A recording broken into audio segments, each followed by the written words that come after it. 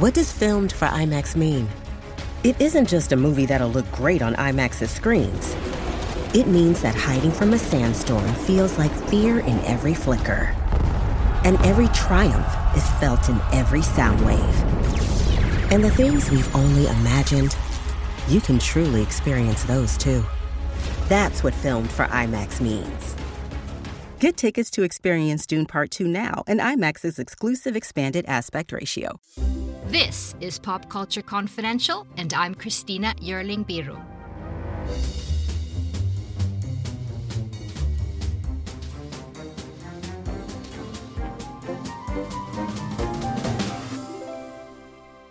Hey everyone, welcome to Pop Culture Confidential, a part of the Evergreen Podcast Network. Jamie Dornan is here, one of the stars of the major Oscar contender Belfast. That's Kenneth Branagh's semi-autobiographical film about his childhood, growing up just as the Troubles, the 30-year conflict, began in Northern Ireland and violence swept through his streets. And in a few weeks, you're going to meet Kenneth Branagh here on the show as well.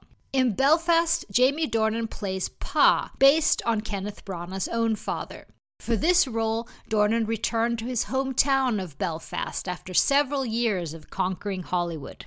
Dornan started his career in 2001 as a successful model for the likes of Calvin Klein, Hugo Boss, and more. His first film role was in Sofia Coppola's Marie Antoinette, and then he gained critical acclaim for playing Paul Spector, a serial killer that terrorizes Belfast opposite Gillian Anderson in the series The Fall. But he really became a household name as Christian Grey in the sexy 50 Shades franchise, a franchise that earned $1.32 billion. And as you can see, Dornan has an eclectic career. Just recently, he was hilarious and had a full-blown musical number in the comedy Barb and Star Go to Vista Del Mar. And now there's a ton of awards buzz for him in Belfast. But last year was also a roller coaster. He lost his beloved father to COVID before he got the chance to see his son play a proud Belfast father. Now, the role is based on Kenneth Branagh's father, but Dornan says he really brought a lot of his own father to the role. I got a chance to speak to Jamie Dornan about this intense year, about returning to Belfast, those Bond rumors, and so much more. Here is our conversation, but first, here's Belfast. We all have a story to tell, but what makes each one different is not how the story ends, but rather the place where it begins. Do you think me and that girl have a future? Well, why the heck not? You know she's a Catholic. You know who you are. Your buddy from Belfast, where everybody knows you. The whole family looks out for you. Be good, son. If you can't be good, Be careful. And that thought will keep you safe. We're looking to cleanse the community. You wouldn't want to be the odd man out in the street. You touch my family and I'll kill you. Was that our side that done all that? there is no our side and their side in our street. Well, there didn't used to be anyway. We're living in a civil war. This is the time to make a new start. My ma says if we went across the water, they wouldn't understand the way we talk. Shouldn't be a problem. I've been married to your granny for 50 years. I've never understood a word you said. What do you want? I want you and my granny to come too. Bloody religion, that's a problem. Then why are you sending us to church? Because your granny'd kill me if it didn't. We're not deaf back here. How could I leave Belfast? Everybody likes them and everybody looks after them. Belfast will still be here when you get back. Will you? I'm going nowhere you won't find me. The Irish were born for leaving. Otherwise, the rest of the world would have no pubs. What do you want? I want my family with me. I want you. You know who you are. And wherever you go, and whatever you become, that'll always be the truth. Hey, Jamie Dornan, thanks so much for coming on the show. Thank you very much, Christina. Your co-star and fellow Belfastian Kieran Hines, who like you, I believe, doesn't live in Ireland anymore, but I heard him say recently, "My soul is still Irish." Now, I was wondering, is your soul still Irish, and how? Very firmly, yeah. I don't think anything could change that. That is, it's home. I left there last year. In fact, it was the first year I've lived longer away from Ireland than lived in it. Which is a strange moment in your time. But no matter where I live, and I'm talking to someone who has a wife and 3 kids now, but we move around a lot, so we're sometimes feel very settled, and then we don't, and then we move, and it's an ever-changing landscape, and it's exciting too, but home is always Ireland, and that just won't change. That is where my heart is. That's where I feel the warmth and feel the love like nowhere else. And it's a very special place. I'm very proud to be from there. So you were born in the early 80s, so the Troubles, the 30-year conflict was certainly a part of your childhood. Looking back now, how would you say that affected you? Well, I've never shied away from the fact that I had a very middle-class upbringing. I would be, I'd probably as far away from the sort of epicenter of where most of the violence was. But my dad worked right in the middle of it. And I went to school in Belfast I lived in Belfast for some of it. I was obviously born in Belfast, but I grew up 6 miles outside of Belfast, went to school in Belfast. But it's small stuff that now, when I think back on, or I tell people, particularly Americans, I always find, when you tell them that, like, you used to have plans to go on a Saturday into town to meet your friends, and every other Saturday there was a bomb scare, so you couldn't then make your plans. You say that very casually, because that was the crack at home, but actually it's mental. That's mad. And now I haven't been a father myself. The idea from, our eldest is 8, you're only talking 2 or 3 years away from when we would have been doing those trips, and your friends would call you on the landline, obviously before mobile phones, and be like, "Oh, did you hear the news? Yeah, there's been a bomb scare." Like, the idea of potentiality of putting my kid in a situation like that is insanity to me. It's lunacy. So it's stuff like that you took for granted at the time, that affected every single person, in that part of the world, no matter where you lived, was crazy. I was born into a conflict society, and then I still call that place home, where it's a post-conflict society that is still very traumatized by what went on for 30 years. There is now a whole generation that were born after 1998 that are only hearing secondhand stories of what that was like, and you have a lot of hope in those people that the staunch voices of the past are hopefully being quietened now, and we can move away from it. But the thing that needs to change in Northern Ireland is integration of schools. In primary schools in Northern Ireland, there's still less than 7% that are integrated. That's absolutely mad. Yes. You're talking kids who are from the same postcode as each other, but are being divided because of their religion from 4 years old. That needs to change. They're not going to advance without that changing. For Mr. Branagh, or Sir Branagh, of course, to see parts of his father, his family come alive through you must have been pretty incredible. How did you see that effect? Well, as you can imagine, it was hugely cathartic for Ken. That's what he will want me to, and we've always called him. We could get the Sir. He's not that guy, thankfully. I couldn't work with whoever that guy is who makes you call them Sir. It's pathetic.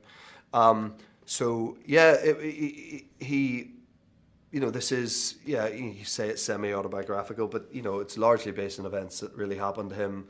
I'd say probably about 90% of it happened to him. Certainly all the key turning points in the movie and the big dramatic parts of the movie were very truthful to what he went through. And for him to have to relive that with the sort of level of authenticity that is created on a set like that, difficult. There were tears, there was. I'm sure he'd probably admit that to himself. It was some very heavy moments, and he will definitely never do a more personal film than this, but it's personal for so many of us. Outside of Judi Dench, the whole core of the main cast is Irish, and so for many of us, we feel like we're telling our story too. And we'll excuse Judi Dench because she's Judi Dench, and she'll be excused. She's always anything. excused. Yeah, she's forever excused.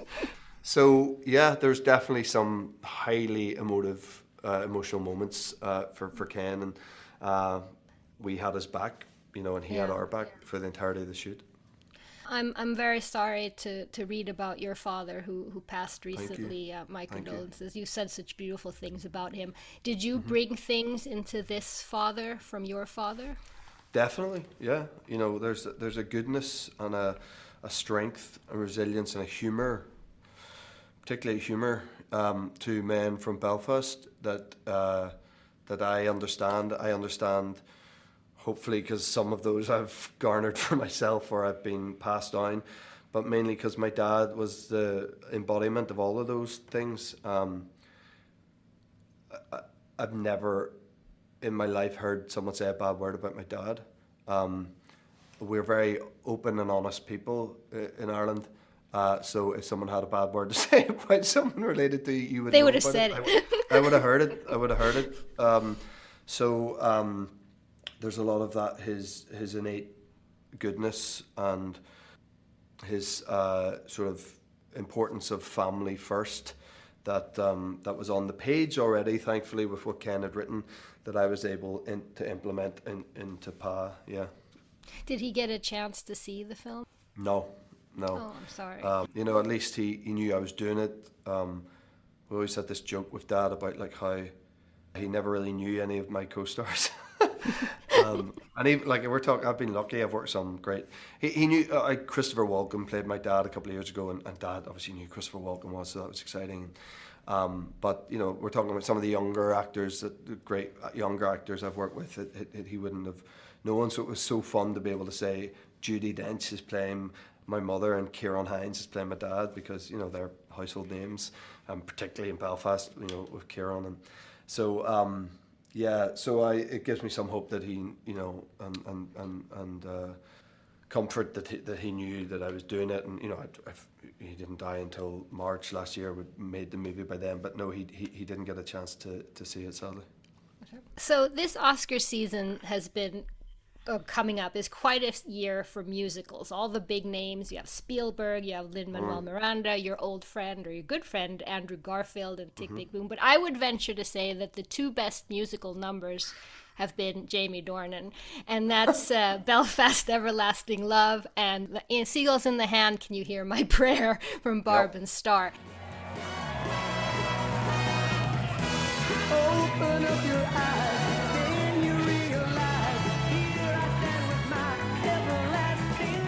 Now, how did you prepare for this new era of your career? Listen, I don't know what happened there.